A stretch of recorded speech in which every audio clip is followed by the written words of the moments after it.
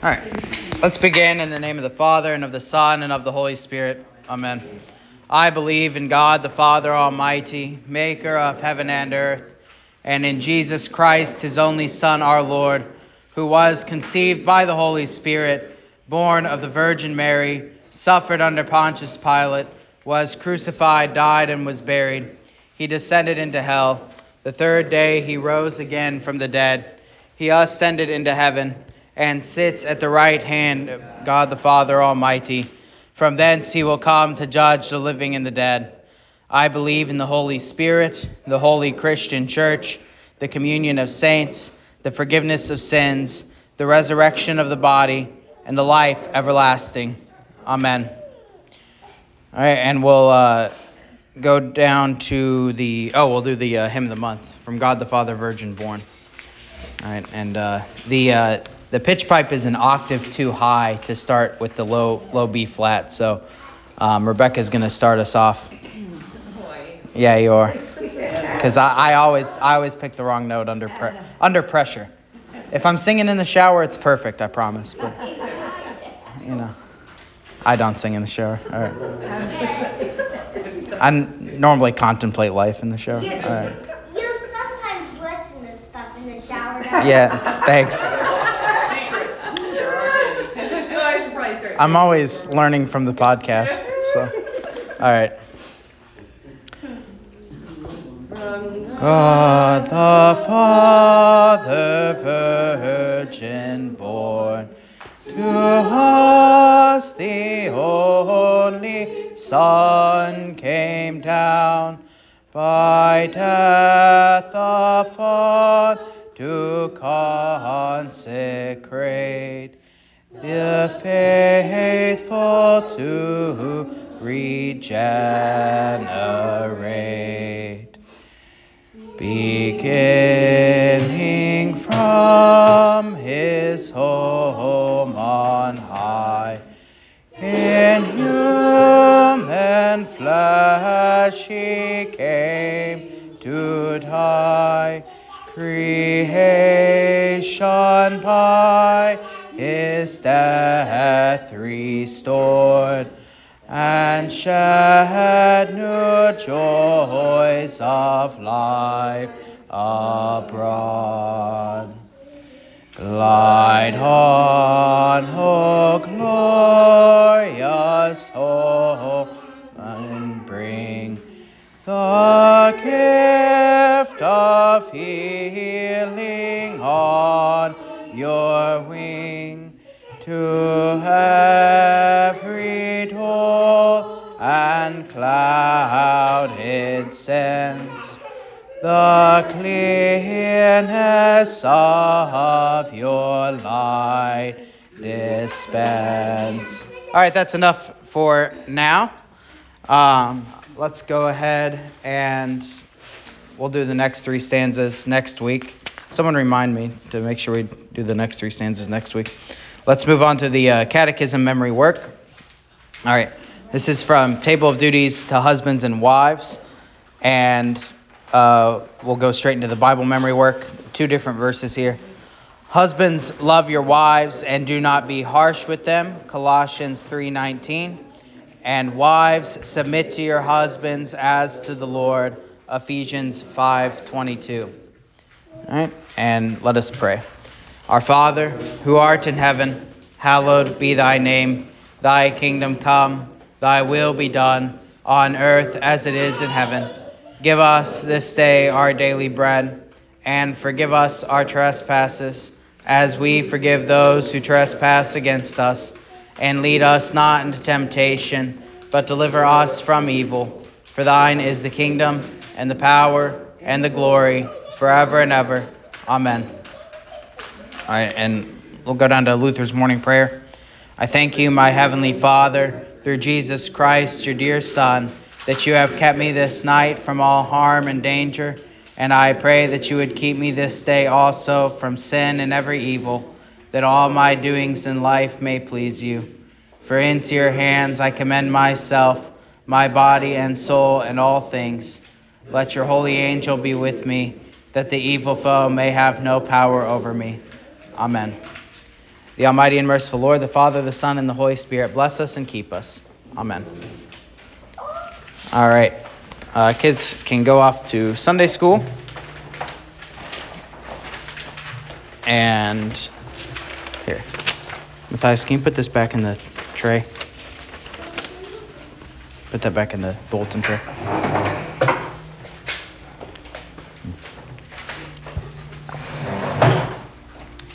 We'll just go straight into Ezekiel. I don't want to waste any time here.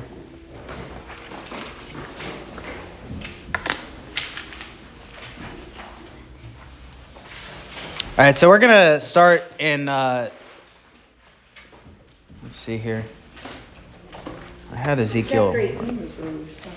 Yeah, we stopped chapter 18. We're going to skip ahead to chapter 26. This is going to be the next key passage we're going to look at. We're just doing a couple key passages here from the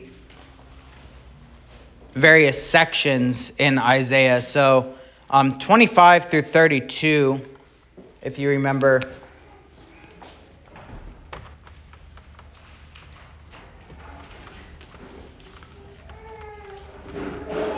is the section of judgment on nations.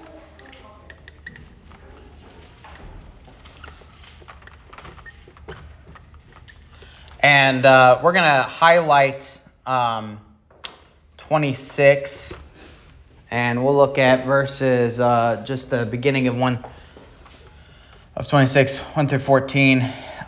This prophecy against Tyre here. And one of the things you might remember, let's see if I have seeing if maybe I have a good cross-reference.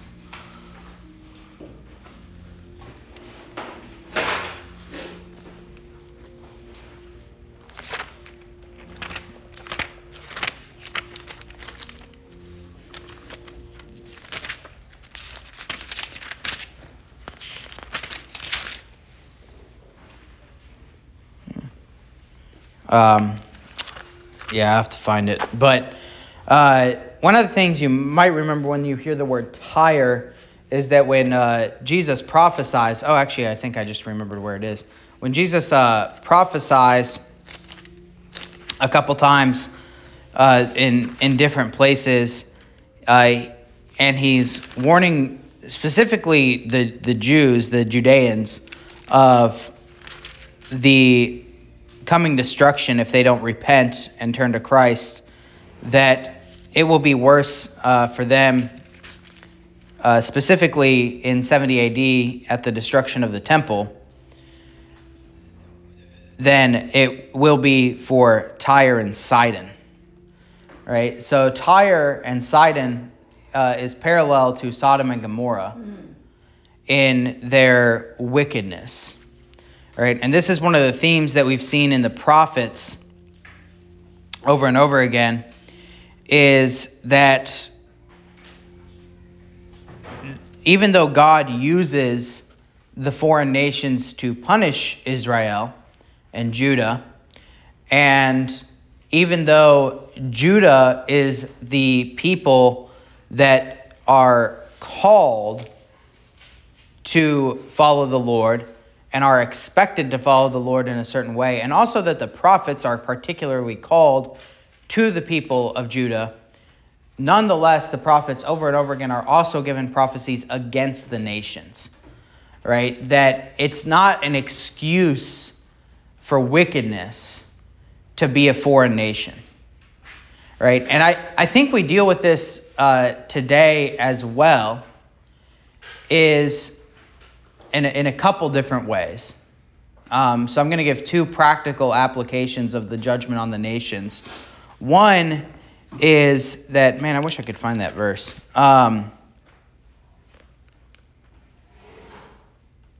Anyway, you remember when Jesus says that, right? Like, it'll be worse for Tyre and Sidon than it will be for you on the day of judgment.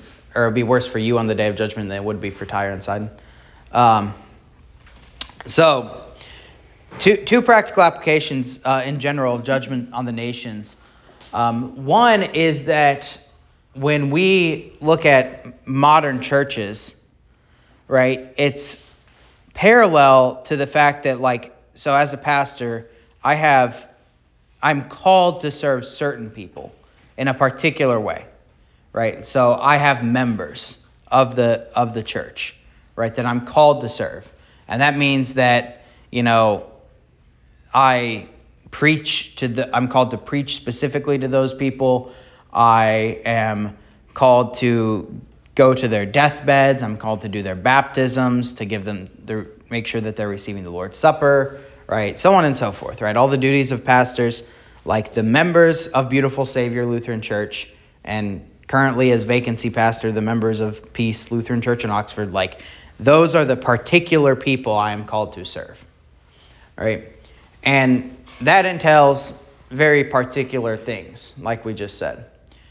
That doesn't mean, however, that as a pastor in this area, I am not also called to serve all the people here, right? Like all the people in the broader community.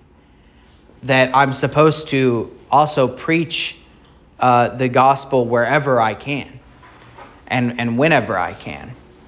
And to preach repentance for the forgiveness of sins, right? So, like, just because I'm walking around in Aldi or Kroger and there's people there that aren't my members, as a Christian preacher, I still have a duty to them. Now, it's not the same duty as I have to my members, right? Like, I'm not going to go and some random person, some random cashier at Aldi, like, I'm not going to just think that I'm going to do their funeral or something, right? Like that. That doesn't really make any sense. But I am called to be a witness to the truth to them, right? And that doesn't mean I have to, like, force it down their throats whenever I see them or whatever. But on a broader scale, the things that the prophets proclaim against the nations is these broader sins of the nations, right? And so, for instance, right, if, like, the school districts there's, like, I think it's in Collierville. Is this right? Yeah, you know what I'm talking about. There's, like, a demon club or something. Like, the Christian pastors in Collierville should preach against that, right? They should proclaim against that. And it's like, okay, it's not like the school district superintendent is their member per se, or that, and I'm not even just talking about, like, this isn't, like, particular to the LCMS. This is just all Christian pastors, right, are called to preach not only to the people that are their members, but also to be a broader witness of the truth to the broader community. And the prophets do this, right? They preach particularly to Judah, but then they also preach about the surrounding nations. And even if people aren't, like, going to listen, right, they still do it, right? They still prophesy according to the Lord. So it's important, right? Because God's word is powerful. And so I'm doing this Mark study down in Oxford. And today we're going to cover the sower of the seed. And one of the points in the sower of the seed, I think, is that when the sower sows the seed, he sows it everywhere. And I think part of the reason he sows it everywhere is within the analogy, you don't know. Like, a place may look rocky, but you don't know if it's actually rocky or not. Like that, because and you've seen this in nature, right? Like in the sidewalks, right? You can see, you can see things grow through rocks, right? Or in places where you don't expect things to grow, they'll grow for whatever reason, right? Sometimes it's, there's a drought and you don't expect things to grow, and then they grow anyway, right? That's just how nature works. So within that analogy of the sower of the seed, where the sower spreads the seed everywhere, he says certainly, there's times when it falls among rocky soil and it gets choked out, or it falls by the wayside and the birds snatch it up, right? That happens. But I would also argue it happens that you throw it in those places and sometimes it actually grows anyway, right? So my point is that with this, in spite of the conditions, right? When the prophets prophesy against the nations, they don't. I mean, yeah, very likely people aren't going to listen, right? And Ezekiel's even told that, like people aren't going to listen to you. But nonetheless, the sower sows the seed anyway, right? He cast it abroad anyway, because God's word is powerful, and it's also like there's no excuse not to, because people always, I've been thinking about this concept a lot recently, and I have a lot to say about it, but we won't go there today. But just this notion that people will sometimes say of, well, what about people who don't have the chance to hear the gospel? Is God really going to punish them? Which is a very complicated question in some ways. But one of the things that I think from a Christian perspective we can say is that, well, we proclaim the truth to everyone, right? And so if prophets and pastors and evangelists are doing their job in a given area, it's not necessarily like someone hasn't had the chance to hear, right? Because even people who it seems very unlikely would receive it can still hear. So anyway, so that's one application. What was my second application going to be? I don't remember. Oh, I remember now. My second application of prophecies against the nations is that we should not fall into this temptation either, because God does not excuse the nations for their wickedness just because they're not Judah or not Israel. The other thing I've heard from Christians sometimes, which is a mistake, is that when you get especially into like foreign missions, is that people want to like make excuses for wicked practices or unbelief in other countries and other religions and other nations. That people will say things like, oh, well, that's just part of their culture. Like talking about like, say like Africans with ancestor worship or something. Whenever Christian missionaries go there, one of the problems that they often run into is that people will receive the gospel and begin to be baptized and like convert to Christianity, but then they'll start to try and mix in their ancestor worship with Christianity. And we see the same thing happening in the Bible, right? Where people are like, oh yeah, Yahweh seems like a great, very powerful, awesome God. And they kind of worship Yahweh, but then they still try and worship Baal. And the prophets have to preach against that, right? We can't be like, oh, well, it's just part of their culture, so we need to be culturally sensitive. Like, no, I'm sorry. Like, ancestor worship is evil. And I don't, care that foreign missions give people fuzzy feelings in their heart. Like, that's great. But we have to still preach against evil, right? And we can't just make excuses for people and say, oh, it doesn't really matter that they're acting like pagans because they're Africans, they're excused for it or something like that. Anyway, that's another danger people can fall into. So we just have to be very plain and clear about that people are not excused just because their culture is different, right? Christianity doesn't care what culture you're from, and there are things that are culturally different between Christian churches, which is fine, right? Like, we have a chili cook-off in February here at this church. In churches in Canada, maybe they don't do that. I don't know. That's just a really random example. That's fine. It has nothing to do with the practice of the gospel. But when it comes to what the Bible lays out as clear doctrine, like you shall have no other gods before me, right? We can't split the difference on that and say, oh, well, it's culturally relative, right? All right. Yeah, Steve. So, in regards to the Collierville dealing with the satanic club or whatever it is. It's like when you prepare your kids for bullies, Right. you know they're going to exist. You can't stop the bullies from doing it. Right. And in this case, you can't stop the government from letting them put that in there, unless you can vote it out by Right. government or something. But if they, the left always uses our Constitution against us when it suits them, Right. So just all the pastors can do is prepare the people to say, well, this is, like a bully, and you're going to run against that. It's going to happen.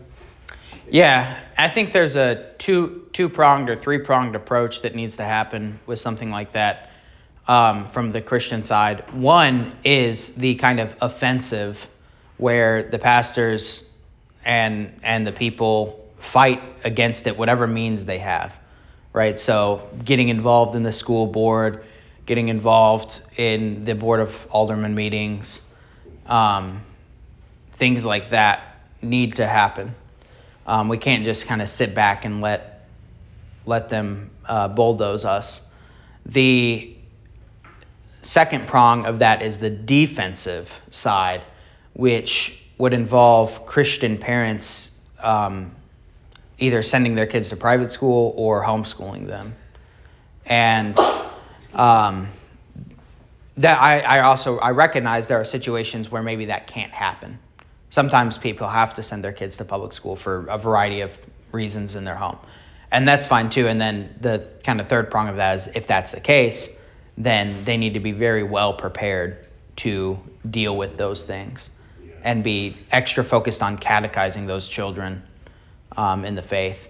So there's kind of the good thing where it's a wake-up call for everybody. Yeah, right. Yeah, even in the Bible Belt conservative South, like now we have Satan clubs in the public schools. So yeah, if people aren't like awake to such things yet, then yep. All right. Moving on. Oh, let's actually read the passage.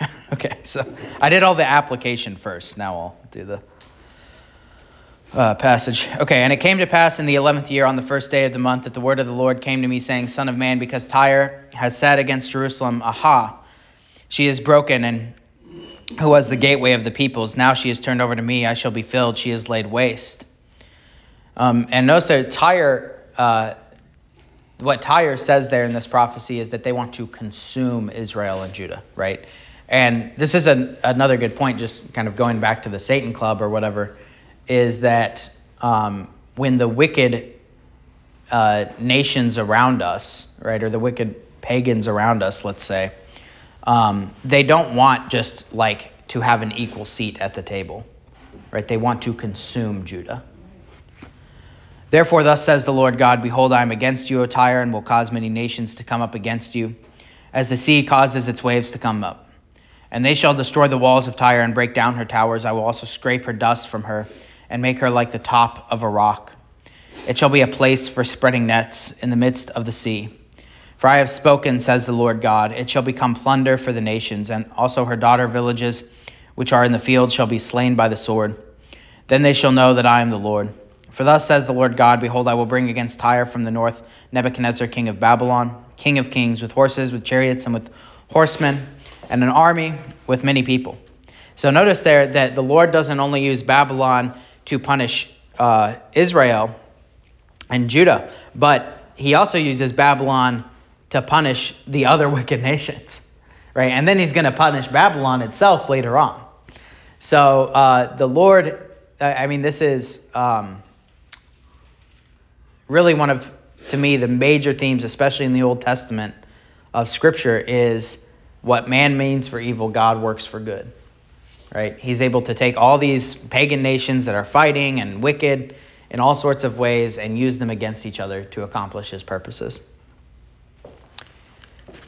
He will slay the sword your daughter villages in the fields. He will heap up a siege mound against you, build a wall against you, and raise a defense against you. He will direct his battering rams against your walls, and with his axes he will break down your towers. Because of the abundance of his horses, their dust will cover you. Your walls will shake at the noise of the horsemen, the wagons, and the chariots when he enters your gates, as men enter a city that has been breached. With the hooves of his horses he will trample all your streets. He will slay your people by the sword, and your strong pillars will fall to the ground. They will plunder your riches and pillage your merchandise. They will break down your walls and destroy your pleasant houses. And they will lay your stones, your timber, and your soil in the midst of the water. I will put an end to the sound of your songs. The sound of your harps shall be heard no more. I will make you like the top of a rock, and you shall be a place for spreading nets.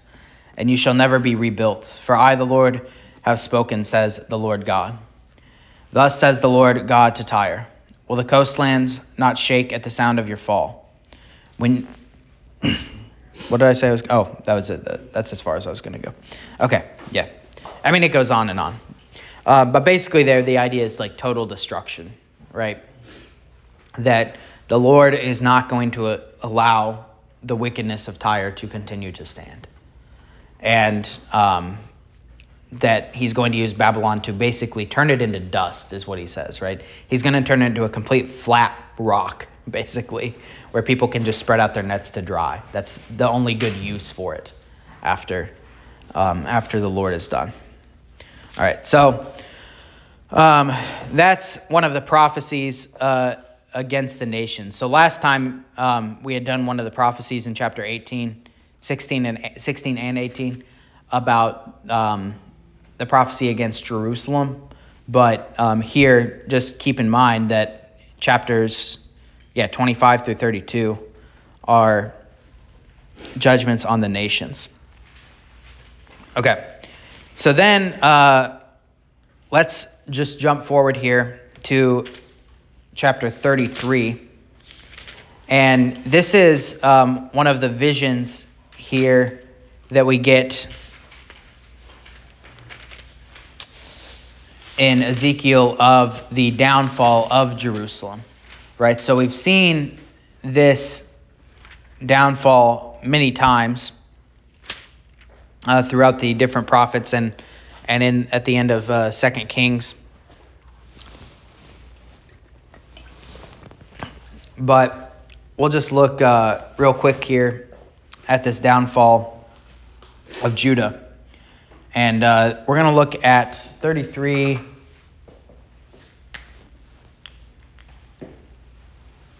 Yeah, we'll do 21 through 33.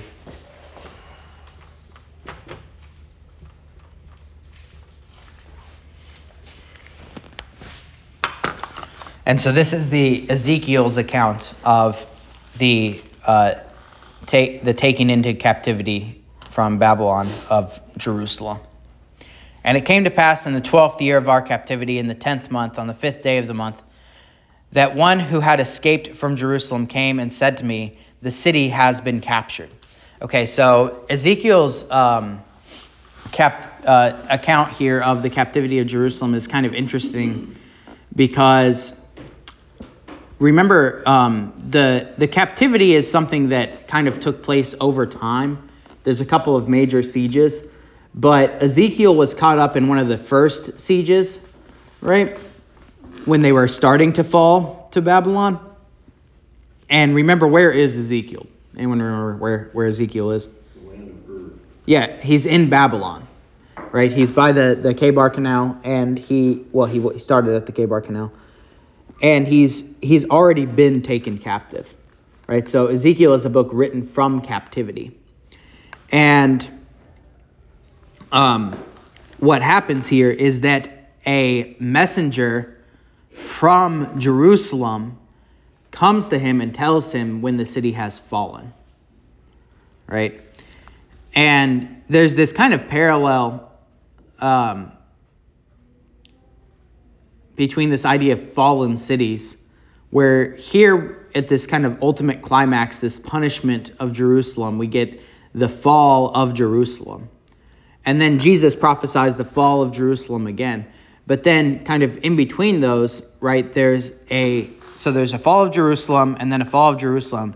But in between those, there's the fall of Babylon, right? So we get a fall of Jerusalem, and then with the Persian Empire, there's a fall of Babylon, and Israel gets to return to Jerusalem. And then there's a second fall of Jerusalem. And what we're waiting for now, in a theological sense, if you read Revelation, is the second fall of Babylon. Right? That, in a sense, the New Testament Christian church is, it's part of the kingdom of God that's growing on this earth. But in a sense, we're still in exile until Jesus comes back again. Right? We're still waiting. We're in exile of this corrupt and sinful world until the new heavens and the new earth comes. And the way Revelation speaks of the new heavens and the new earth and Jesus coming again, one of the ways it speaks about that is that this world, the wicked world, is Babylon, and Babylon will fall. Right? And we get that great passage in, I can't remember what chapter in Revelation it is, where the angel proclaims that Babylon is fallen. Right? And there's a great hymn, by the way, that's not in our hymnal, called Babylon is Fallen. I wish it was in our hymnal. It's one of my favorite hymns. But let me...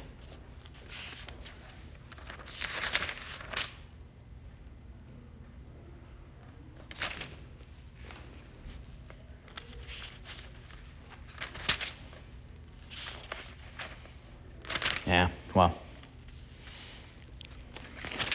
I'll have to find it later. Oh, here it is. Yeah, 18.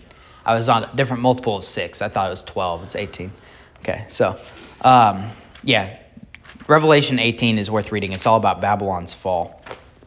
So that's Babylon's second fall, though, right? So you get 2 falls of Jerusalem, 2 falls of Babylon is the idea. All right. Let's keep reading.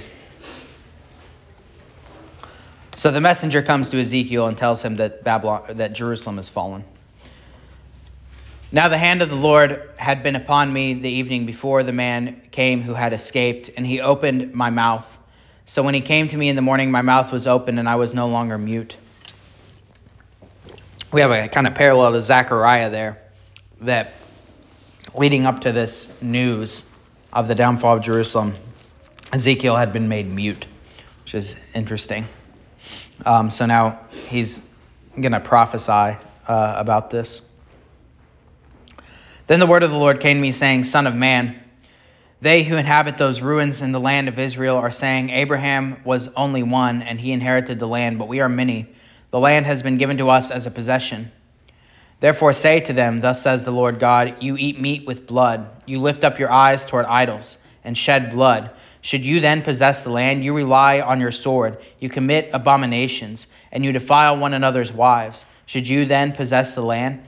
All right, so this is great. So the people are like, wait, what do you mean? The land's being taken captive? What are you talking about? We're Judah. We're Jerusalem, right? And they say, Abraham was only one, and he inherited the land, and yet we are many, and the land was given to us as a possession, right? They did not believe what the prophets told them. This is not the first time that they heard about the destruction of Jerusalem, okay? I mean, go back through all the prophets we've covered pre-exile. They were told and told and told and told and told and told that this was coming. And they refused to repent. They did not believe the prophets. And now that it happens, they're like, what? Right? They just don't believe that this would ever happen to them. And this is an important lesson for us, right? Like, I think when it comes to things like persecution, or it comes to things like, I don't know, all sorts of things, people just don't believe in their life that bad things are going to happen until it happens, right? And it's so much better spiritually to be prepared for bad things to happen. This is why, for instance, I mean, maybe like on a personal level, the thing people are most unprepared for is death, right? They don't expect that they're going to die soon, or that they could die soon before they're ready. And this is why the old theologians always had this practice of thinking about and preparing for death as a Christian, right? Thinking about the one of the main things you do in your devotions and in your spiritual life is that you're preparing to die, right? And there's some good books on this concept. I've written about it before, but one of the things that we saw during COVID, right, was how many people were totally unprepared to die, right? They would do anything, right? Literally almost anything, to avoid the potential of death. And so this is something worth thinking about, but also on a broader level, not just personally, but like in the church too. Like, could the church ever close its doors? Could the church, in a certain place, ever be persecuted, right? These kinds of questions, like the answer is always yes, right? The Lord could bring us whatever he wanted to allow to bring us in terms of suffering. And so we should be prepared for any of those things, right? And we should continue to look toward God for our salvation, continue to pray, continue to be watchful, right? One of the major themes in Ezekiel is that Ezekiel is called the watchman because he's actually paying attention, right, to what the prophets say and what the Lord says. All right, so, and then but then the Lord's response is great, right? The Lord's response is like, did you not hear everything that I told you before? And also look at yourselves. You're sleeping with each other's wives. You rely on your sword. You never pray to me for help. You lift up your eyes toward idols instead of to me. Like, what? Why do you think that I wasn't going to do what I said? And that's another good warning for us too. Like, we always need to take a serious look at our sin and think, do we actually really deserve to live perfectly comfortable lives, with no suffering whatsoever, ever? Like, do we actually deserve that because of our sin?